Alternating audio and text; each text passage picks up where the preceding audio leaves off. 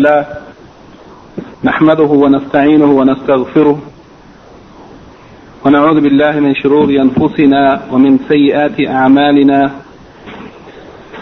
من يهده الله فلا مضل له ومن يضلل فلا هادي له وأشهد أن لا إله إلا الله وحده لا شريك له وأشهد أن محمدا عبده ورسوله. Verily the praise belongs to Allah. We praise Him, seek His assistance and forgiveness, and we seek refuge in Allah from the evil of ourselves and the evil consequences of our deeds. Whoever Allah guides, there's no one that can lead him astray, and whoever Allah leads astray, there's no one that can guide him. I bear witness that nothing deserves to be worshipped except Allah alone, and that He has no partners or associates, and I bear witness that Muhammad sallallahu alayhi wa sallam is His slave servant and His messenger.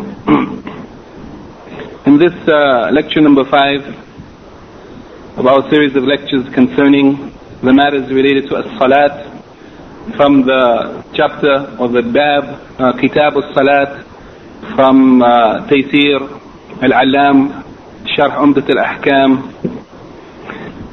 we would like to quickly review the hadith that we took last week, hadith number 54, related to making up the missed prayers and the order of making up those prayers. The bab Qada al-Fawaid wa Tartibuha. The hadith that the Shaykh mentions under this chapter, it is one hadith, the hadith of Jabir ibn Abdullah radiyallahu anhuma. He said that Umar ibn al-Khattab radiyallahu anhu came on the day of the battle of Khandaq after the sun had set, and he began to abuse or to say bad words or harsh words against the disbelievers of the Quraysh. He said, "O Messenger of Allah, I almost didn't pray the Asr prayer. I almost didn't pray the Asr prayer until the sun had almost set." And he prayed it just before sunset. Then the Prophet sallallahu alaihi wasallam said to him, "Wallahi ma sallaytuha. I swear by Allah, I didn't even pray it." So Umar radiallahu anhu said that they stood up and they went to Bathan, and at that place the Prophet sallallahu alaihi wasallam made wudu for salat, and we also made wudu for salat. Then he prayed the Asr, he performed the Asr prayer after the sun had set, and then he prayed, after the performance of the Asr prayer, he prayed the Maghrib or sunset prayer. From this hadith, the Shaykh mentions a number of points. The first of them, that it is obligatory to make up the missed obligatory prayers. And the 5 obligatory prayers, if anyone missed one of them for whatever reason, you must make it up.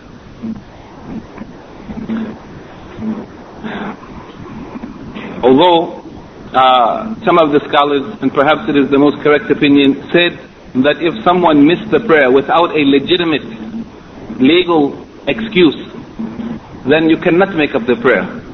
There's no making up. The making up of the prayer is for the one who has a legitimate excuse, who forgot or who overslept or who was forced to hold back from performing the prayer. That person has to make it up. As for the one who missed it because they just didn't feel like praying, then there's no making up for it, but they should make tawbah, repentance, ask Allah's forgiveness, and do as much of good deeds as possible to make up for the sin of abandoning the salat intentionally without an excuse. The second point, he says here that it is the apparent, what appears from this hadith, it appears as though the Prophet ﷺ delayed the prayer not through forgetfulness but intentionally, because he was unable to perform the prayer due to the seriousness of the situation, the battle. And at that time, the Salat al-Khawf, or the prayer that one performs in the condition of fear facing the enemy, that prayer had not yet been legislated, according to many of the scholars. Also, from this hadith, we find that there is a proof for the given precedence to the prayer which was missed over the one that is due presently. That the prayer which you missed should be performed first before the one that is due now, except in the case that the one which is due its time might also elapse. In that case, some of the scholars said that you should pray that one first before its time also elapsed, and then the one that you missed. Also from this hadith is the permissibility of making supplication against the oppressor or the wrongdoer, and this is understood from the fact that Umar radiallahu anhu said harsh words against them and prayed against them, supplicated against the disbelievers of the Quraysh, and the Prophet sallallahu alaihi wasallam approved of it. Yani he didn't criticize him or condemn him for doing so. That means that it's permissible. Also from this hadith we understand that it is legislated in Islam, it is a good and encouraged act that when an affliction or some hardship or calamity has befallen someone, that we should try to lighten the difficulty of that calamity upon the person who has been afflicted. As the Prophet ﷺ did to Umar when he saw how hurt and how affected he was by the fact that he delayed the prayer up until almost the sunset. Then the Prophet ﷺ tried to relieve him from that feeling by informing him that his situation was even worse, that he hadn't even prayed yet. And the last point he says that it is permissible to swear, to make an oath, even if one is not requested to. As the Prophet ﷺ wasn't requested or required to make an oath, but he voluntarily swore by Allah. He said, Wallahi ma salaytuha, I swear by Allah I didn't even pray it. This shows that it's permissible to make an oath even if one is not requested. But of course also we should say here that most of the scholars also criticize someone who is swearing all the time. For every statement that they make, they say, Wallahi, Wallahi I didn't go, Wallahi I didn't see him, Wallahi I'm not going. Every statement they make, they say Wallahi. This means that the oath of swearing by the name of Allah becomes a light matter, and it loses its importance. This is something that's discouraged, and in fact the Prophet ﷺ said that one of the signs of the hypocrites is continuous or too much swearing. In the next chapter, Bab Fadl Salat al-Jama'ah wa wujubiha, the virtues or the superiority of the Salat in congregation, and that it is obligatory. Here the Shaykh mentions 3 hadiths. 2 of them we took last week. The first of those 3 hadiths is hadith number 55, the hadith of Abdullah ibn Umar radiyallahu anhuma, may Allah be pleased with him and his father, that the Messenger of Allah sallallahu alayhi wa sallam said, Salat al-Jama'ah afdalu min Salat al-Fadh ب27 درجة, that the prayer in congregation is preferable or better than the prayer that one prays alone by 27 degrees. Here the Shaykh mentions 4 points that are derived from this hadith. The first of them is the clarification of the superiority of the Salat in Jama'ah, and second, that the amount of reward for the Salat alone is a little amount, or it is a small amount in comparison to the amount or the reward that one receives for the prayer in congregation. And also that the difference between the two, the reward that one receives for the congregational prayer and the reward that one receives for praying alone, there is a great difference between them. And that's an encouragement that a person should always try to get the greater reward. It's not a little difference, but there's a big difference. And it's 27 degrees or 27 times more for praying in congregation. That means that it shouldn't be missed. And number 4, the correctness of the Salat that one prays alone, that Salat is sahih, it is acceptable, it is not invalid. And the person gets credit. If anyone didn't perform the prayer in congregation, they prayed alone, then they get credit as having performed the prayer.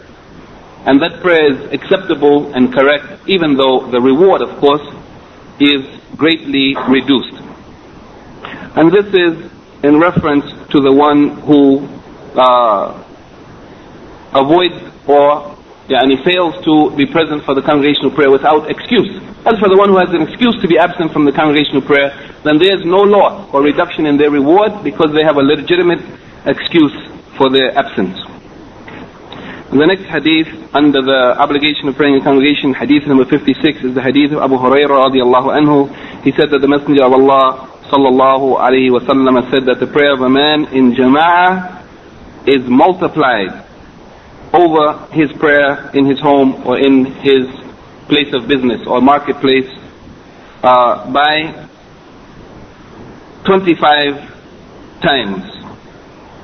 And the reason for this is because if he makes wudu and makes it properly, completely, thoroughly, and then he goes out, and he leaves his house to go to the masjid, and there's nothing that caused him to go out of his house except for the salat. And he didn't go out for any other reason except he left his house in order to perform the prayer in jama'ah. Then every step that he takes will raise him up a degree, and also every step that he takes will remove from him one of his sins. And also, when that person is praying, as long as they are praying, the angels will continue to supplicate for them, as long as they sit in their place of prayer. The one who goes to the jama'ah, to the masjid to pray in jama'ah, in congregation, after the prayer, if they sit in the prayer place, then the angels will pray and supplicate for them. Allahumma salli alayhi, Allahumma ghfir lahu, Allahumma arhamhu.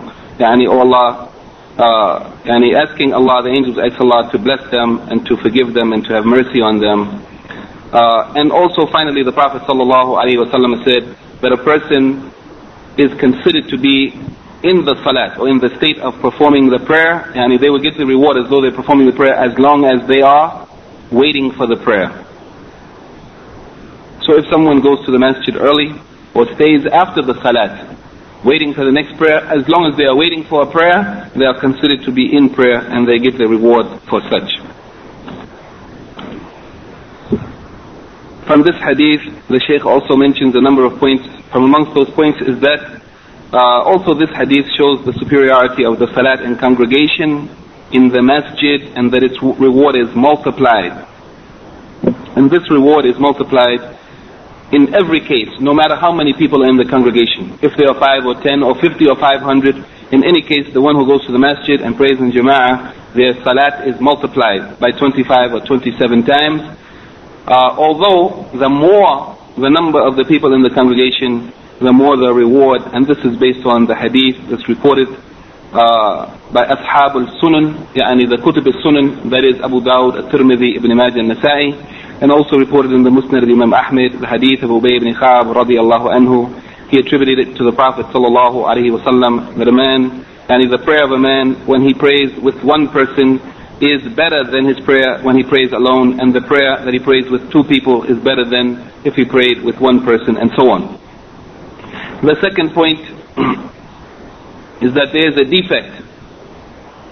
There is a defect or shortcoming in the prayer that one prays alone, and it is less and far behind the virtues and reward of the prayer in jama'ah. Also, that to pray in congregation is not a shart for salat. It is not a condition, a precondition.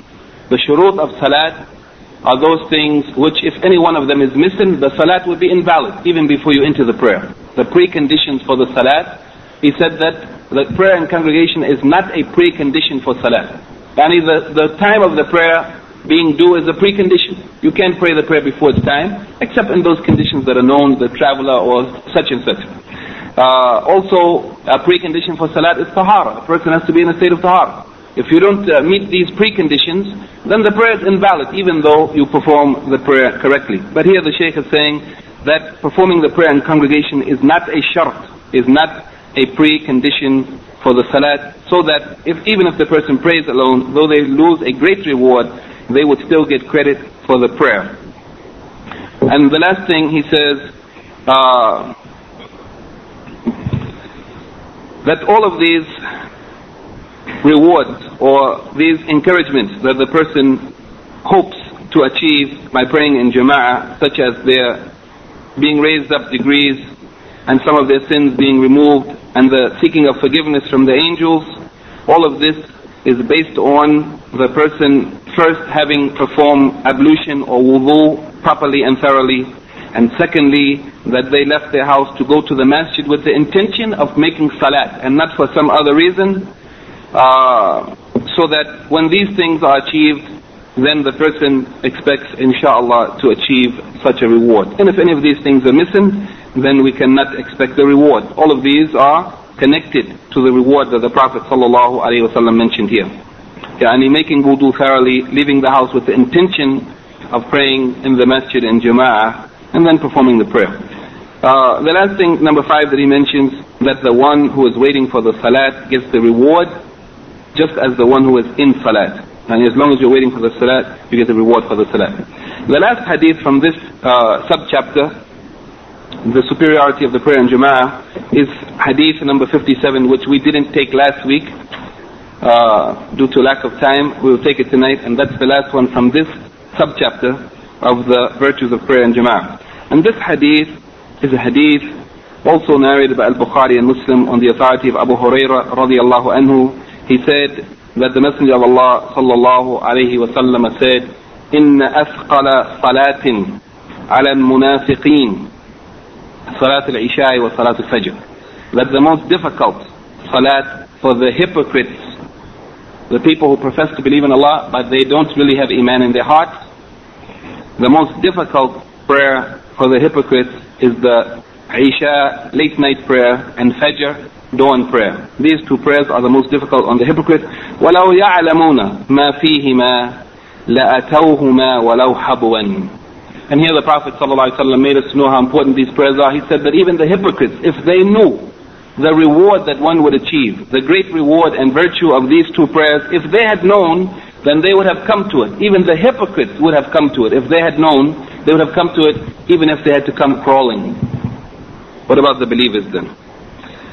وَلَقَدْ حَمَمْتُ أَنْ آمُرَ بِالصَّلَاةِ فَتُقَامْ ثُمَّ آمُرَ رَجُلًا فَيُصَلِّيَ بِالنَّاسِ ثُمَّ أَنْطَلِقَ مَعِي بِرِجَالٍ مَعَهُمْ حُزَمٌ مِنْ حَطَبٍ إِلَى قَوْمٍ لَا يَشْهَدُونَ الصَّلَاةَ فَأُحَرِّقْ عَلَيْهِمْ بُيُوتَهُمْ بِالنَّارِ. Here the Prophet ﷺ made us to know the seriousness. Not only is the reward for the prayer in Jama'ah great, but also the punishment for the one who abandons it is equally great. And here the Prophet ﷺ said that I considered to order the prayer to be performed and that the iqamah should be made, and then I would select and command one of the people to lead the people in prayer. That he would himself not lead the prayer but order someone else to lead the prayer, and then take a group of people with him carrying bundles of firewood to the people or to the houses of the people who did not attend the salat in Jama'ah, and to burn their houses up while they are in them.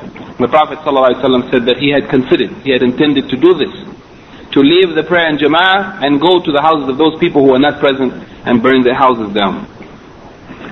And of course, the Messenger of Allah ﷺ, he doesn't just say things just joking or playing. This is a very serious matter that he should make such a statement, sallallahu alayhi wa sallam. Here the Shaykh mentions in this hadith the general meaning that we understand from this hadith. When we found the hypocrites being those who do things to be seen by others, and they didn't remember Allah but a little, and this is as mentioned in the Quran in Surah An-Nisa chapter 4 verse 142, إِنَّ الْمُنَافِقِينَ يُخَادِعُونَ اللَّهَ وَهُوَ خَادِعُهُم. That the hypocrites, they seek to deceive Allah, but Allah in fact deceived them. When they sought to deceive Allah, then Allah allowed them to go astray completely, and in fact they were the losers.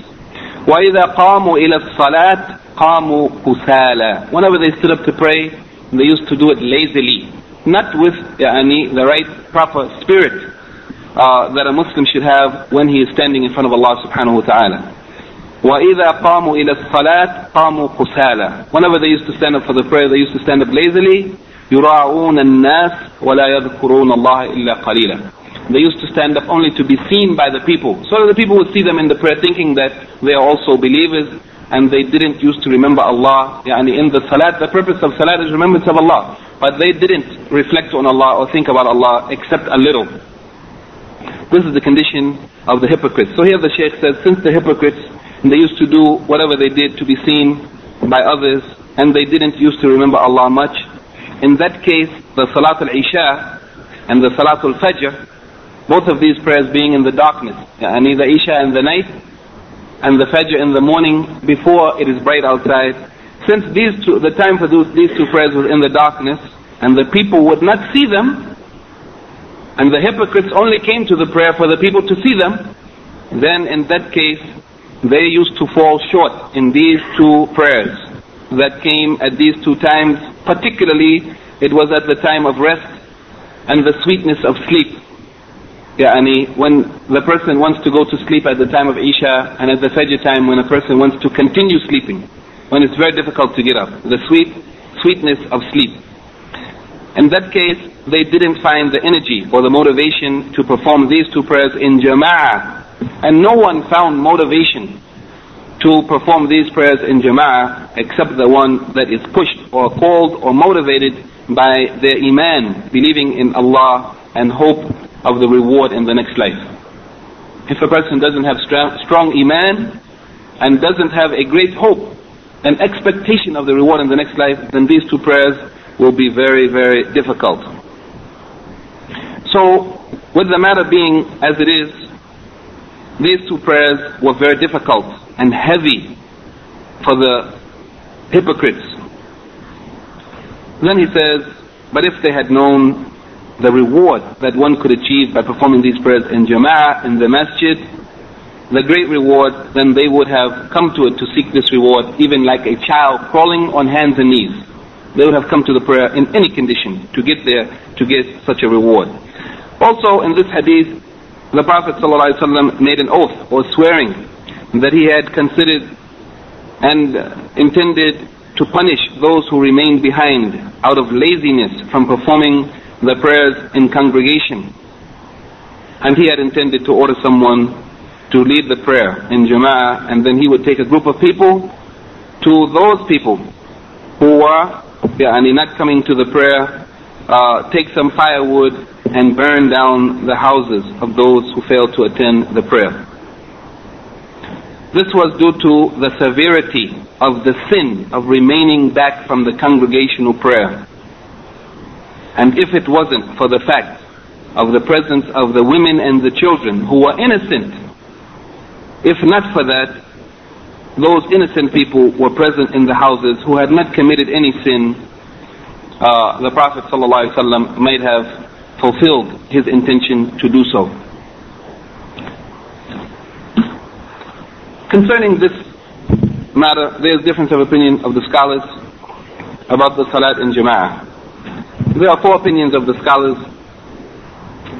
The first opinion is the opinion of the majority, the Jamhur, the scholars of the Hanafi madhab, the Maliki madhab, and the Shafi'i madhab. And their opinion is that the Salat in Jama'ah is Sunnah Mu'akkada. The majority of scholars said that the Salat in Jama'ah is Sunnah Mu'akkada. That is, it is a Sunnah that the Prophet ﷺ continuously performed and he didn't used to abandon it. The second opinion is a group of scholars from amongst those madhahib, but they held the opinion similar but a little slightly different. They said that it's Fard Kifaya. Fard Kifaya is different from Fard Ain. Fard Kifaya means that it is obligatory on the Muslims in general. As long as some of them fulfill it, the others are free of blame. But if no one fulfills it, then all are to blame. This is Fard Kifaya. As long as some of the people do it, it is sufficient that the others will be free from blame. As opposed to Fard al-Ain, which means that it's obligatory on every individual. Whoever doesn't fulfill it, they are responsible for themselves. So the second group, they said that it was Fard Kifaya. As long as some of the people did it, then the others are free from blame. That means that as long as some people prayed in congregation, the others don't have to go. The third opinion is the opinion of Imam Ahmed, and those who followed his opinion, particularly the Ahl Hadith, the people who strictly followed Hadith, and their opinion is that the Salat in Jama'ah is Fard Ain. That is, it is obligatory on every single individual. Of course, meaning the adult, male, sick, healthy people who are not excused from coming to the congregational prayer. The fourth opinion is the opinion of the Zahiriyya, the literalists, and they held the opinion that the Salat in Jama'ah is a shart, a precondition for the correctness or acceptability of the prayer. If someone didn't pray in Jama'ah, the prayer is invalid. Doesn't count. There's no credit for it. These are the four opinions: Sunnah Mu'akkada, Fard Kifaya, that it's Fard al-Ain, or that it is a shart, a precondition for the Salat. The evidences for each of them, the first opinion that it is sunnah, mu'akkada, yani a definite sunnah that the Prophet ﷺ always used to fulfill. They use as their proof the hadith which we mentioned previously, hadith number 55, that the prayer in Jama'ah is preferable or better than the prayer alone by 27 degrees. They said this is a proof then that it's not obligatory, it's just better. They said that as long as one prayer is more rewardable, then the other one is also rewardable. Therefore it couldn't be obligatory that it has to be performed in Jama'ah when the person who performs it alone gets some reward, though the reward is less. The one in congregation is 25 or 27 times more, the one alone is less, but it's still rewardable. How can you then say that it's obligatory? And the hadith which seem to suggest that it's obligatory, such as the hadith which we mentioned now, that the Prophet ﷺ intended to burn down the houses of those who didn't attend, they re-explain those hadiths with different explanations in order to show that it's not really obligatory. And the second opinion, those who said that it's fard kifaya, that it's obligatory on some of the Muslims or on the generality of Muslims, as long as some of them fulfill it, the others are free of blame. They basically use the same hadith as the people who said that it's fard ayn. They said that if Allah, or if it is permissible to make war against those who didn't perform, or to fight against those who didn't perform the prayer in congregation, then they said that this shows the seriousness or the importance of the prayer. But they said that it's not obligatory on everyone. As long as some of the people do it, then it's sufficient.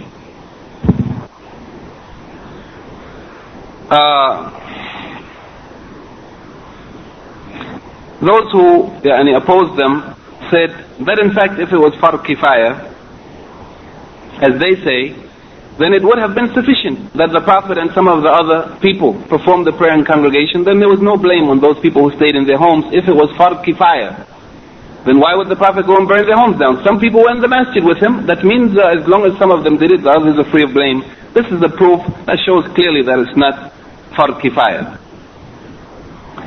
The third opinion, the opinion of those who said that it's obligatory on every individual from amongst the adult males who don't have a legitimate excuse. They use as proof a number of authentic hadith, from amongst them this hadith, the hadith of the Prophet ﷺ intending to burn down the houses of those who didn't attend. And this hadith shows that the matter is a serious matter. If the Prophet ﷺ intended to burn their house down while they were in it, it shows that this is not a minor thing, but it is indeed a major sin, and therefore to avoid it is obligatory. Also they use as a proof the hadith of the blind man who came to the Prophet ﷺ and asked permission to pray at home, to avoid the prayer in congregation. And in some of the narrations the Prophet ﷺ gave him permission and then called him back and asked him, do you hear the adhan? He said yes. He said, then you must respond to it. And in many of the narrations of that hadith, it's clear that the man was blind, he didn't have a guide to help him to the masjid, and that it was difficult for him to get to the masjid due to the dangers in the road from reptiles or animals or other things. And in spite of that, the Prophet ﷺ told him, you must come to the congregational prayer. So what about those who are not blind and they're healthy and it's easy for them to get to the prayer? They also use as a proof the fact that even in the battlefield, the Muslims are obligated to pray the prayer in congregation. The Prophet ﷺ, or it was legislated that even on the battlefield, when you are facing the enemies, if the time for the prayer comes, you have to pray in congregation, though we pray in groups. Some of the Muslims will pray while others defend them, and then the others will pray while those defend them. This means that if on the battlefield it's obligatory to pray in Jama'ah, then what about in peace times? How can there be an excuse from it? And so many other evidences they used. As for the hadith, that those who said that it's not obligatory, they said that the prayer in congregation is preferable or better or more rewardable by 25 or 27 times. They said this means that the prayer the prayer that the person prays alone is accepted, it is correct, but it doesn't eliminate the fact that it is obligatory to pray it in congregation. They said that we are not saying that the prayer is not accepted. The prayer is accepted, but the reward for the prayer is reduced, and there is a sin against the person who fails to attend the prayer in congregation without an excuse, based on the evidences which they already mentioned. And the last group, the Zahiriyah, who said that the prayer in congregation, performing in congregation is a condition, a precondition, a shart for the acceptability or the correctness of the salat. They use as a proof for their opinion the hadith which has been reported in the Sunan of Ibn Majah and the Sunan of Ad-Darqutni and others on the authority of Ibn Abbas. من سمع النداء فلم يأته فلا صلاة له إلا من عذر. That whoever hears the nida, the call to prayer, the adhan, and he doesn't come to perform it in congregation, فلا صلاة له, then there is no prayer for him. He has no prayer إلا من عذر, except the one who has a legitimate legal excuse. Here the Shaykh says that this hadith, the strongest opinion about this hadith is that it's mawquf, it's not marfu'un, and we explained what mawquf is, I think last week.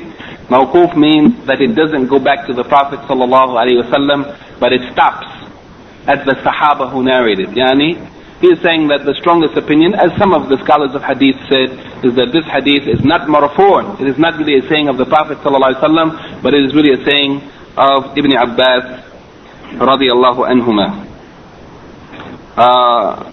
And even some of the scholars said that the isnad of the hadith, even to Ibn Abbas, is not sahih, because some of the reporters or some of the narrators in the hadith are weak narrators or have been criticized by the scholars of hadith.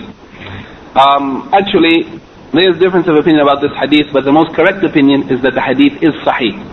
It is authentically reported from the Prophet through other narrations. And this has been, a research on this has been done by Shaykh Nasruddin Al-Albani in Irwa Al-Ghalil, volume 2, page 336, hadith number 551, in which he showed conclusively through a number of narrations and reports and the sayings of the scholars that this hadith is in fact really sahih.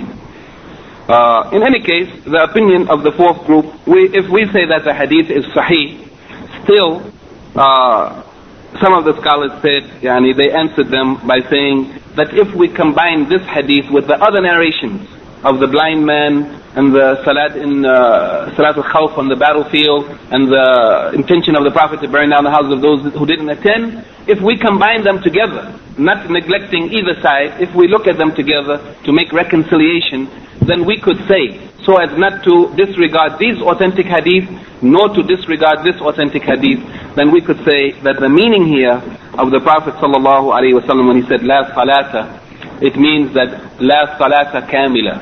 As many other reports came in hadith, sometimes the Prophet sallallahu alaihi wasallam, when he said that the person doesn't have salat, or the person doesn't have saum, or the person doesn't have such and so, he means not that it is completely batil or invalid, but he means that it is not complete and perfect. The reward for it is decreased. This is what we can understand from this hadith, that whoever hears the adhan or the call and they don't come to it, then there is no salat for them, meaning that their salat is not complete or perfect unless they have an excuse.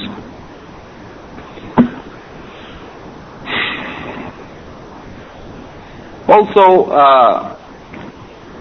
a proof against those who said that the salat in jama'ah is a condition for the acceptability or the correctness of the salat is the previously mentioned hadith that the salat in jama'ah is preferable or better than the salat alone by 25 degrees or 27 degrees. This hadith clearly states that the prayer of the one who prays alone is less preferable or less rewardable, but it is accepted. And it is less rewardable, but it is accepted, it is correct, although the person loses a great amount of reward. From this hadith, the Shaykh mentions a number of points. The first of them is that the salat in congregation is obligatory on every individual adult male.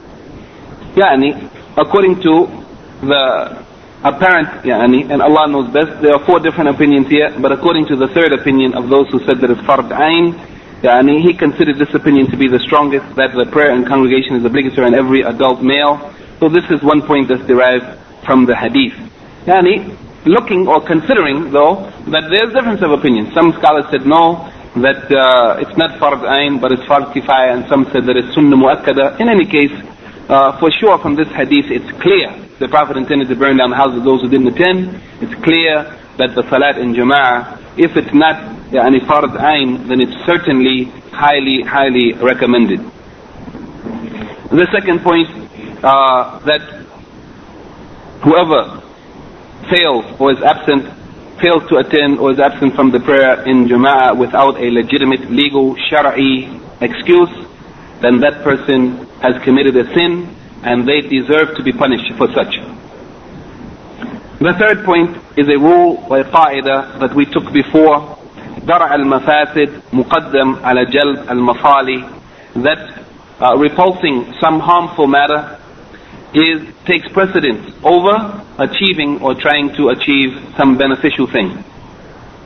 And this is understood from the fact that the Prophet ﷺ tried to repulse the harmful matter. That is, he tried to stop the people from being absent from the congregational prayer by showing the importance of the prayer and congregation, even to the extent that in order to do that, he was going to lose some beneficial thing. That is, he was going to leave the congregational prayer himself and order somebody else to lead the prayer and go to the houses of those who are absent to burn their houses down. This shows that trying to stop evil and harm is more important than trying to achieve some individual benefit for yourself. And also that the Prophet ﷺ, although he wanted to punish those people for abandoning the prayer, he was also concerned about causing harm to those who are innocent at the cost of punishing those who are guilty. So here again we understand that repulsing the harm to those who are innocent took precedence over the good that would be achieved by punishing those who were sinful in avoiding the prayer and congregation. Also from this hadith he said that the hypocrites, the munafiqun, they don't intend by their acts of worship anything except ar-riya wa sam'a. They intend to be seen by others and they intend to be heard. That they intend that people hear about their actions. They do them in order for people to see them and in order for people to hear about what they have done. And since the prayer, the Isha and the Fajr prayer was at a time when people wouldn't see them, then they found it difficult to attend. In other words, there was no benefit for them. If people were not going to see them, then there was no need to go.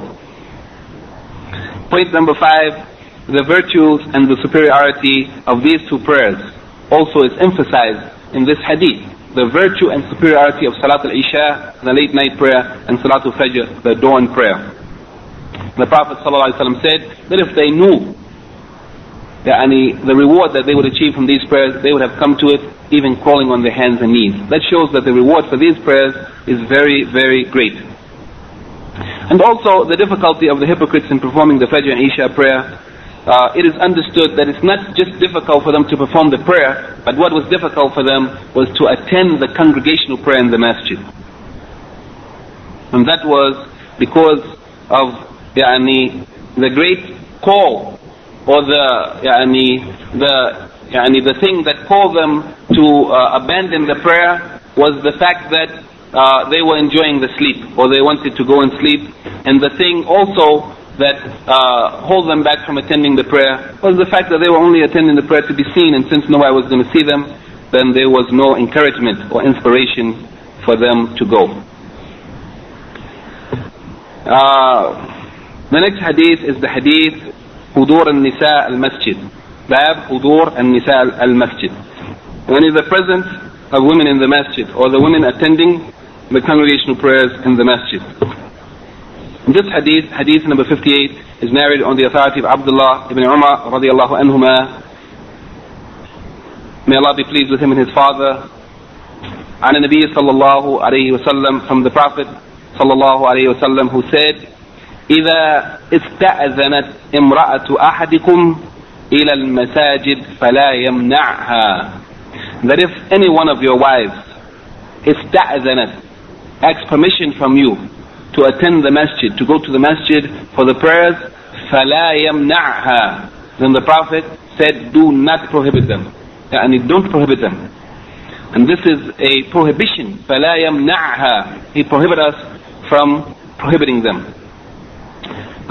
This hadith is narrated in Al-Bukhari and Muslim, and in some of the narrations the hadith is extended with the saying that Abdullah ibn Umar said, that what happened when he was narrating this hadith, فقال بلال ابن عبد الله, يعني his son Abdullah, Bilal, the son of Abdullah ibn Umar رضي الله عنهما, said, والله لنمنعهن, I swear by Allah, we will prevent them, we will stop them from going to the masjid.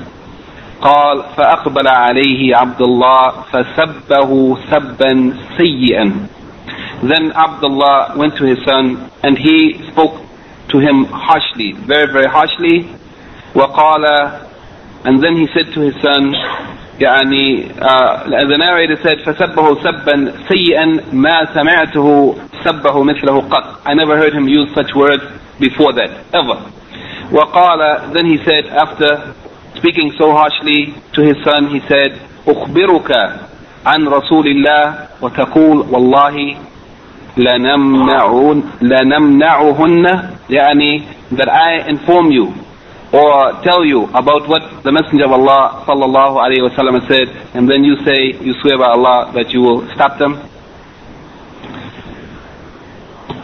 Also, he mentions here another narration of this hadith that's reported also in Bukhari and Muslim, in which the Prophet sallallahu alayhi wa sallam said, لا تمنعوا إماء الله مساجد الله. لا تمنعوا, do not stop or prohibit the ima Allah, the slave girls or the slave servants, yani the believing women, slaves of Allah, don't prohibit them from the masjids of Allah subhanahu wa ta'ala.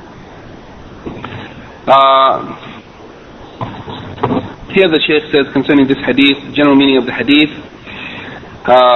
it is reported from Ibn Umar radiallahu anhuma that the Prophet sallallahu alayhi wa sallam clarified the hukum or the ruling of the women going out to perform the prayers in the masjid.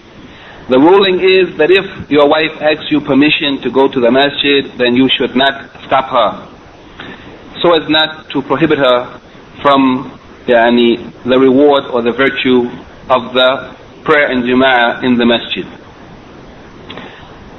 And then he says that one of the sons of Abdullah ibn Umar, and it's narrated in different hadith that some of them said that it was Bilal, and some of them said that it was Waqid, and some of them said one of his sons without naming him. In any case, one of his sons was present while Abdullah ibn Umar was narrating this hadith, and due to the change in the conditions of the times, how things had changed after the passing of the Prophet sallallahu alaihi wasallam, and how the women had begun to dress themselves attractively, different than the women used to dress in the days of the Prophet sallallahu alaihi wasallam.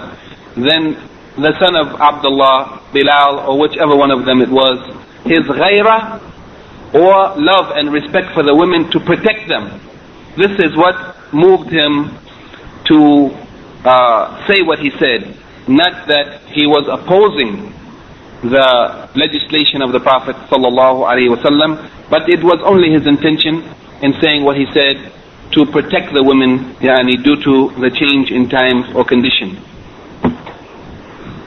But his father understood that he was opposing the ruling of the Prophet sallallahu alaihi wasallam or the sunnah of the Prophet sallallahu alaihi wasallam, and this caused his father Abdullah to become very, very angry.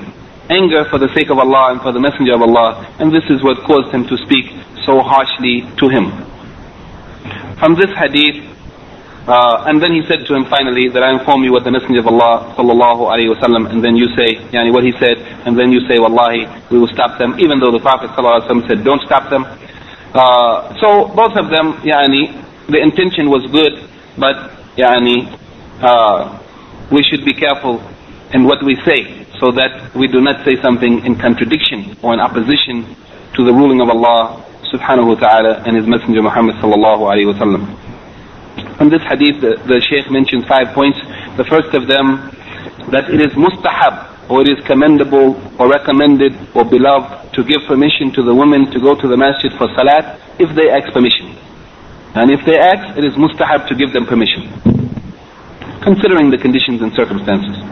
Number 2, that the permission, the permissibility of giving them permission, it's permissible for you to give them permission as long as they don't go out decorating themselves in an attractive manner that is not allowed in the Sharia. and as long as there's no fear for their safety or any harm coming to them. But if you know that harm would come to them, then you either have to accompany them or prohibit them from going. And also included in the manner of dress of the woman is that the woman shouldn't go out perfumed, as mentioned in some of the hadith. Also, from this hadith, it appears on the surface of the hadith that the permissibility of the woman going out is simply for the performance of salat. But in other hadith, it is made clear that the women also have permission to go out even for the khutbah, such as the khutbah of Eid and so on, as is narrated in the hadith of Al-Bukhari on the authority of Atiyah radiyallahu anha. She said, أمرنا نبينا صلى الله عليه وسلم أن نخرج في العيدين العواتق وذوات الخضور. That our Prophet صلى الله عليه وسلم commanded us to go out for the two Eids, the young or the mature girls who had reached puberty, as well as the virgin girls who used to stay in seclusion, who didn't go out and mix amongst the people. They were commanded to go out to participate on the days of Eid. So that the women going out is not only for the salat, but even for the Eid and other such occasions. Number 4, the severity of reprimanding the one who opposes the sunnah of the Prophet sallallahu alaihi wasallam, as exemplified in the reaction of Abdullah to his son radiyallahu anhum.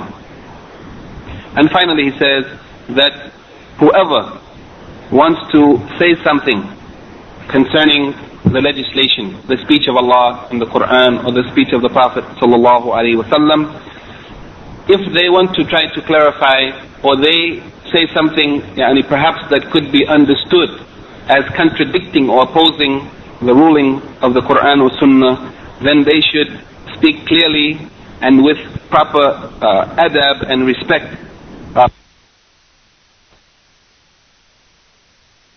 In this chapter, and before closing this chapter, let me just give you a few references of some hadith related to the subject of the women going out to the masjid. One of them is the hadith reported by Imam Muslim. It's in the first volume of Sahih Muslim, page 241, hadith number 893, in which the Prophet sallallahu alaihi wasallam said, when any one of you comes out to the masjid, meaning the women, that she should not use perfume. When a woman goes out with permission of her husband to the masjid, she should not perfume herself. And also, when the woman goes to the prayer, the hadith of the Prophet sallallahu alaihi wasallam that is reported also in the Sahih Muslim, volume 1, page 239, hadith number 883, that they used to say, while they were in the prayer, someone used to announce, "O women, do not lift your heads till the men raise them." At that time, it was due to the poverty of the Muslims in that time that many of the men didn't have sufficient clothing to cover themselves properly, and perhaps when they were in sajda, some of the parts of their body could be exposed. So that they used to remind the women to allow the men to sit up first and fix their clothing before the women should sit up. Here we can understand from this that just to be careful of looking between the men and the women, or you can say from the women to the men, because the women are behind the men, so the men have no need or no way to look behind them. But the women also shouldn't be looking at the men. And thirdly, the hadith reported by Imam Muslim in volume 1, page 234, hadith number 850, in which the Prophet sallallahu alaihi wasallam said that tasbih, or saying subhanallah, this is for men and clapping is for women. That is in the case that the imam makes a mistake or there's some error or something to bring to his attention, the men should say subhanallah to bring to the imam's attention that there's some problem, and the women should clap their hands. They should not let their voice be heard while they are amongst the men. And finally, that the women should avoid the first lines, that the best lines for the women are the last lines and the worst lines for the women are the first lines. These are some of the things related to the women performing the prayer in congregation. We can stop here instead of going to the next chapter, because the next chapter we cannot complete it.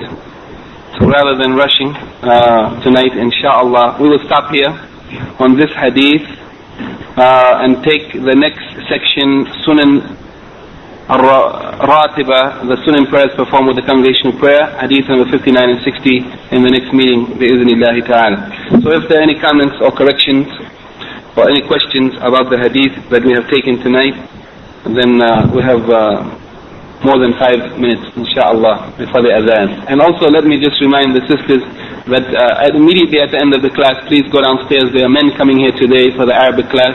So as soon as we discontinue the class, please try to go downstairs. Naam, fadlu ya akhi.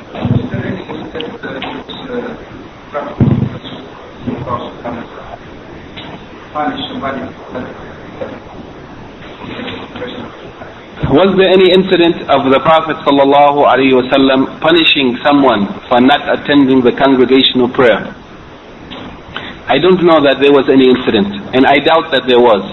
If there had been, I think it would have been reported by the scholars in their debate concerning this matter.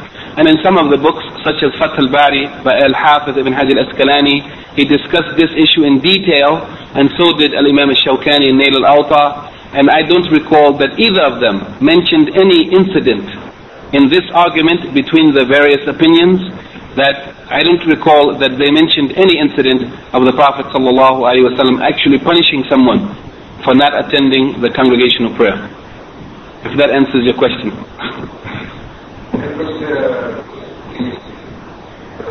Seriousness and burn the cow. What prevents from No. So that the family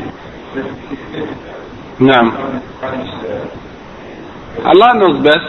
There are many opinions that the scholars offered for why the Prophet ﷺ said that he would burn their houses down and why he didn't burn their houses down.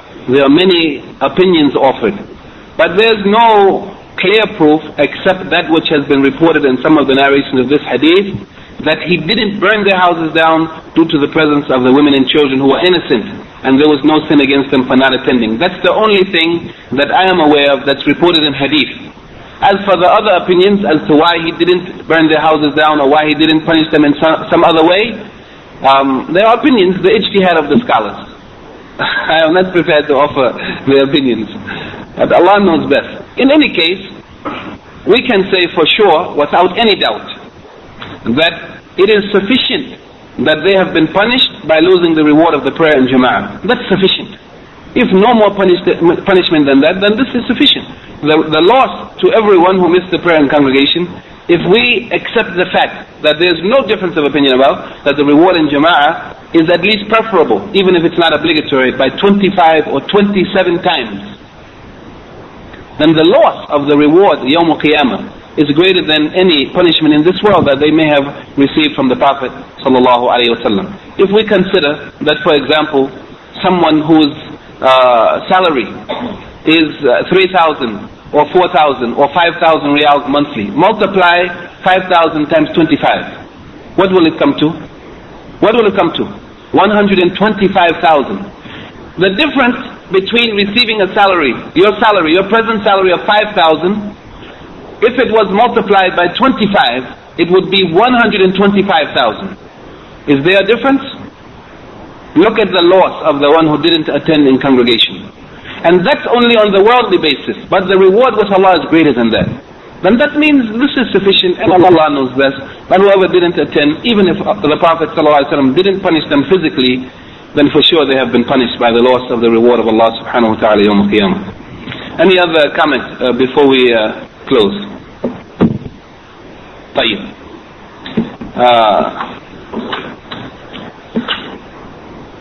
سبحانك اللهم وبحمدك أشهد أن لا إله إلا أنت أستغفرك وأتوب إليك.